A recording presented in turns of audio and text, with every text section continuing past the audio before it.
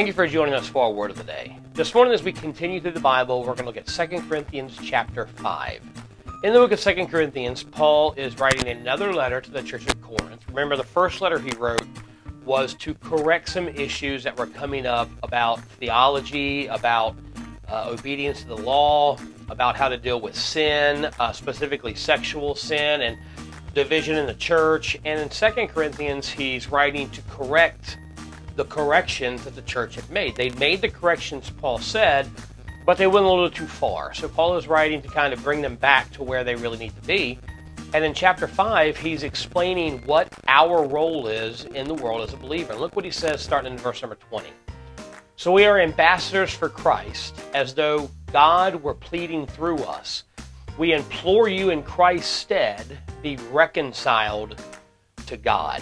Paul explains to us that when God saved us and left us here on earth, he gave us a job. We are his ambassadors.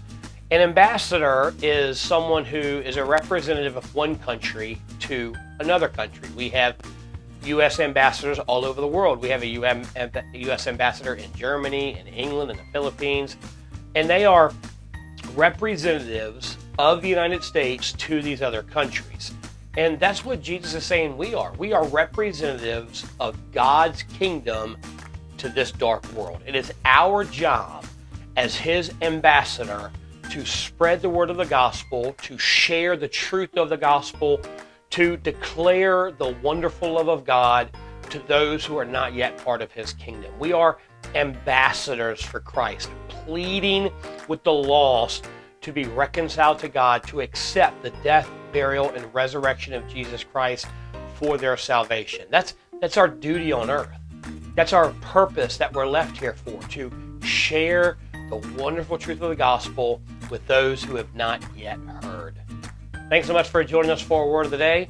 Hope everyone has a wonderful weekend this weekend, worshiping the Lord and Savior with your church family. Be faithful to the house of God. Be faithful to sing the praises of God, to pray with your church family, and listen to the word that God has for you. Have a great weekend and have a blessed day.